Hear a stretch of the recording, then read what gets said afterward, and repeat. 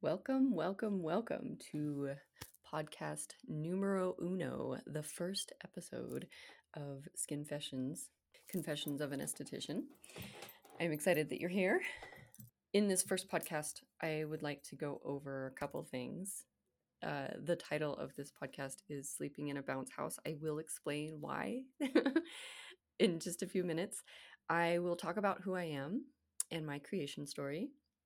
I don't want to take it too long. This isn't necessarily about me, but maybe give you some background of why I'm doing what I'm doing. A little bit about why the podcast came to be. And in each episode, I'm looking to share an anecdote. I have plenty from the last decade of being in the treatment room with patients, and a skin tip, something that accessible that might help you with your skin across the board. This actually is a really easy one for today. And each episode, I look to sprinkle those in. So let's get started. Who am I? I am an esthetician and a business owner now. I opened my practice. I have a practice named Moonlight Laser Clinic in Lakewood, Colorado. I opened during the pandemic. Probably not the best time to start a business if you are concerned about having ulcers or lack of sleep. However, it made sense at the time. Maybe at some point I'll go into the story of that. That's not the point of today's podcast, but I am a business owner. I am an esthetician. I became licensed in the state of Colorado in 2012. I went to aesthetic school in 2011. I did used to work in corporate America in a nice little office job and despised it. I loved the people I worked with. I remember walking to work one day because I used to live downtown Denver, and I would walk in, and it was like a 15-minute walk. And I remember hoping that I would get hit by a car so I didn't have to go to work that day. And that's when I knew this is not the career for me. And bless you if you are good at that. That was not my calling. And, I have an undergrad in anthropology. I studied abroad for a couple years, got my degree in 2006 or 7, and loved anthropology, got out of college and just thought I was going to save the world. And apparently that doesn't happen when you work in management consulting. It really wasn't about that. And I had horrid, horrid, horrid skin. I do have some pictures that I can share. I don't have pictures of it at its peak because, as any of you who have acne know, you don't want that to be documented. And so I didn't document it. I was probably about 18 months into recovery and healing on somewhat linear path when I did take a picture, but I do have a picture from that point, and you can see my skin did some healing. I didn't pick a ton, which is great, so I don't have a ton of scarring, but it is a process that I work on. That being said, I'm in corporate America.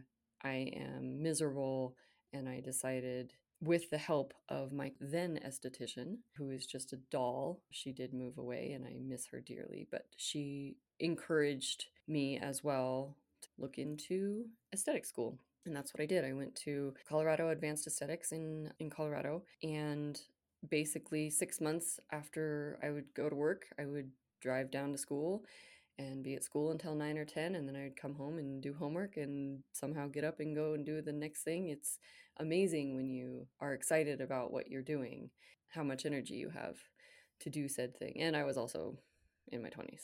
You have lots of energy in your 20s. So I became an esthetician. Everyone said I was crazy because I was leaving a very well-paying job with benefits and security and comfort to go and do something where there would be days where I would make $10 a day. And that wasn't just for a month, it was for a while. And I had a very supportive partner at the time who did help me work through that, help me pay some of the bills in that little time frame where I was not making much money. I do remember doing the math and thinking, I spent more on fuel today than I made. And it didn't matter. I love it. If I'm ever in a sassy mood and I come to work and I'm in the treatment room, Give me 3 minutes and I feel rejuvenated. And I love the connection that you can have with a person in a treatment room. It's just you and said person, and the door is shut, and I can be me and they can be them if they so choose. And, however much once they want to share with me it's a blessing. I am so grateful for what I do. And I have, over the last decade, made connections with people that I adore. These people are people, if I ever decide to get married, I want them to be at my wedding, and some of them I want to be in my wedding. And I ask them life questions. And when I had my baby, like, why am I wearing a diaper after I have my baby? Why don't people talk about this stuff? And one of the things I love, and part of the reason for this podcast, which will kind of segue into the why here, is why don't we talk about these things? Why doesn't anybody tell you that you will be wearing a diaper after you give vaginal birth? Because you will be bleeding and pussing, and there will be not comfortable things. Before I had my daughter, who is now 6, I am no longer wearing diapers, which is great. I thought I was going to do a 14er when she was 2 weeks old. I saw it on the schedule at the gym, and I thought, oh yeah, I'll be good by then. I'll just pack her up. Then here we go. No, you won't. And I bless you if you have the energy and stamina. In my opinion, you've got to have some balls to take an infant child up at 14er. I thought I was going to be that mom. I 100% am not that mom. But I appreciate so many things, and so many things I've learned from patients. And those are the people that I can call and say, why am I wearing a diaper? And they can explain it to me. And these are things I would like to share, things that maybe not everybody gets access to from parents. I would say that one of the big messages that I have heard over the years of working in the treatment room is, well, my dad never taught me that, or he would never talk about this, or my mom never taught me how to do skincare, or never really taught me that there were multiple holes in my vagina. How does this work? What's going on down there, and how do I wear a tampon? I got some interesting coming of age stories that I've, heard or in personally experienced that I've collected over the years. And this is something that I think as a community, we don't necessarily share. And if we do, maybe it's in a way that I haven't seen yet. And so that's part of why I'm here. Not only for those little anecdotes, but also for some real, true life hacks that I've picked up, that I've had people say, I'm doing X, Y, and Z and it's really working. And then I pass that on to 1 or 2 or 3 people a day, and it makes a huge change in their life. And how can that resonate with maybe somebody else? And that's part of the reason for the podcast. The other thing that kind of prompted the podcast is that I truly have witnessed and truly believe that we are in control of our health.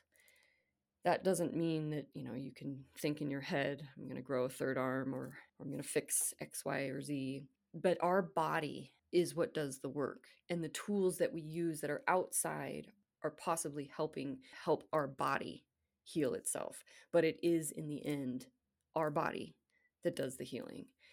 I've learned this over the years, and my narrative and messaging to patients when they come in should be, whether or not I'm succinct and clear in conveying this message, but it really should be that I'm not healing your skin. Your body is doing the healing. The tools that we, whether it be a cleanser or whether it be a laser treatment, or those types of tools, are what you are using to help your body do the healing. And so we look at it from a holistic approach. Any of my patients know I've probably referred you to somebody, an acupuncturist, a chiropractor, and I have a whole little black book of people that I send to. I have an awesome massage therapist. Those types of people really do help in different facets. Our body is a whole system. And I have heard over the years that people come in and they are overwhelmed and they feel out of control in their healing process, or why is my body doing this? Why don't I understand this? And I should just be able to go and get a pill and it should work, or why isn't this working? And there's a lot of little pieces. And I'm not a doctor. I'm not here to give medical advice. I'm just here to offer the idea that there can be some confidence in saying, I know that my body is designed to do the healthy pattern. And then it's up to you to find those tools that exist outside of you, whether that be prescription drugs or, maybe a treatment or a surgery that your doctor has, or maybe something that I offer topically that will help with skin conditions, rosacea or acne or any of those things. And then there are other outlets out there.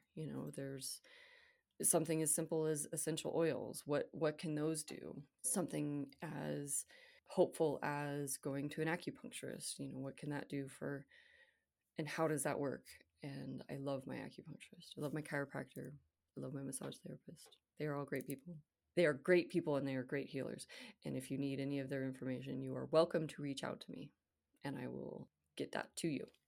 So I think we covered a little bit of who I am. I will go into a little bit more depth of that real quick because I did get sidetracked. I am a business owner. I am an esthetician. I am a mother of a beautiful 6-year-old, beautiful inside and out. She has, I would love to say, she's taught me everything I know. And she definitely came at a time when I was not expecting it, but that I appreciate and needed. And I have learned an exponential amount from having her. Now, parenting is not easy for me, nor do I believe that it is for anyone else. But that is another thing I feel that I pick up on in patterns from patients over the years is, hey, try this. Hey, read this book. And over time, I will share some of that as well. I am a girlfriend. I have been in a relationship with a wonderful man for 3 years. I have learned a lot about attachment styles and loving on somebody. Travis is absolutely amazing at relationships and he is so good at keeping me in check. He is very good balance for me. As much as I try to destroy the relationship, he's very patient. And I will share some of that coming up as well too. In future podcasts. I'm a bonus mom to 4 wonderful kiddos. That has definitely been something that of a learning curve. What does it look like and how do you define being a bonus mom? And where do you stand in any situation? And just had unbelievable support and help from patients who have been in this situation. The whole gamut, the don't ever move in together kind of experiences, or yes, move in together and be super involved, or don't be involved, or just a lot of different perspectives on how people manage these very large opportunities in life. And we're dealing with other humans, there's, in my case, we've got 7 humans involved. So it's a lot of people. We don't want to make decisions lightly but for 7 people. And as I've mentioned in the past, it's very important to me. This podcast has been something of a dream for me for a number of years. And the reason this podcast is called Sleeping in a Bounce House is because just last night I met with a few wonderful patients and for whatever reason it clicked. And this morning I woke up, I want to say it was probably 1:30 in the morning with all of the ideas, and this is where it happens. And I put my microphone in my cart at Target and it was ready for me by the time I dropped my kid off at school. And in the meantime, I'm bouncing back and forth in the bed. And when I woke up in the morning, I asked Travis how he slept and he said, well, it was like sleeping in a bounce house. And bless him for being patient, not just with relationships, but also with my sleep patterns.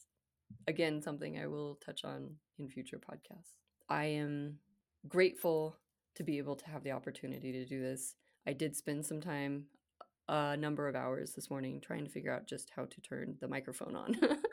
And I think I've got it. Looks like the video is recording as well, which is great. And my goal is to keep podcasts somewhere around 20-25 minutes. I feel like that's a pretty good for those of you who still commute or just popping around doing errands, I feel like that's a pretty good amount of time. That may evolve over time, but at this point, I'm really looking for that 20 to 25 minutes.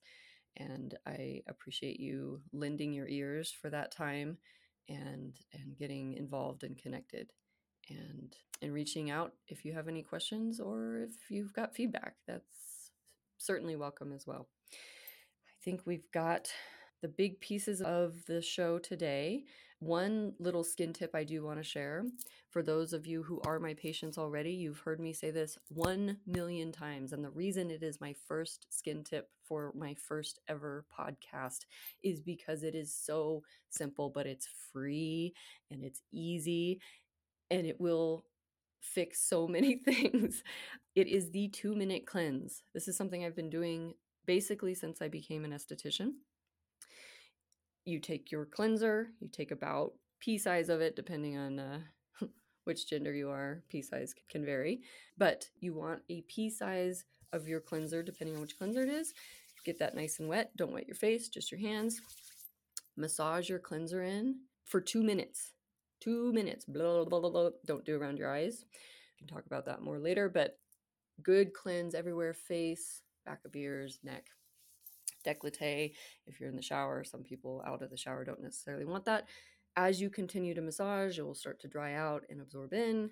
Wet the tips of your fingers, keep that emollient rubbing in. There's a number of reasons for that. One, you are getting the stimulation and circulation from the stimulation of your fingers. That movement is helping to bring up resources in your skin. That helps with lymph system and healing and all sorts of great things. Number two, there are scientists spending oodles of time working on these cleansers. Regardless of which cleanser you had, somebody is putting those ingredients together on purpose. And if you put it on and then rinse it off right away, none of it has a chance to absorb. Give the scientists some time to work their magic. Get that ingredient in there, massage it in, really help to stimulate. I find that people who struggle with any condition, most of what I see here roots from some form of dehydration, not dryness, dehydration. But we do have some dry patients as well. The dehydration can be addressed almost entirely with a good cleanse. If you have a great cleanser and you're massaging it in for 2 minutes twice a day, you are going to see an improvement in the way that your skin processes your following ingredients. You do a good cleanse, now you've got a nice clean slate. Add a good moisturizer or vitamin C serum on top of that, and now you have a more effective skincare routine, and you didn't pay anything extra for it. There's no brushes that you need to add. There's no special fancy tools. It's just your fingers and some water. It's totally free. Get the most out of your cleanser. That's my skin tip for today. We are about 21 minutes in, and I think that's about time to call it. I really, really, truly appreciate the opportunity to be able to speak to you. And like I said, if you have any comments or feedback, I would love to hear from you. Thank you so much for joining, and I hope you have a wonderful rest of the day.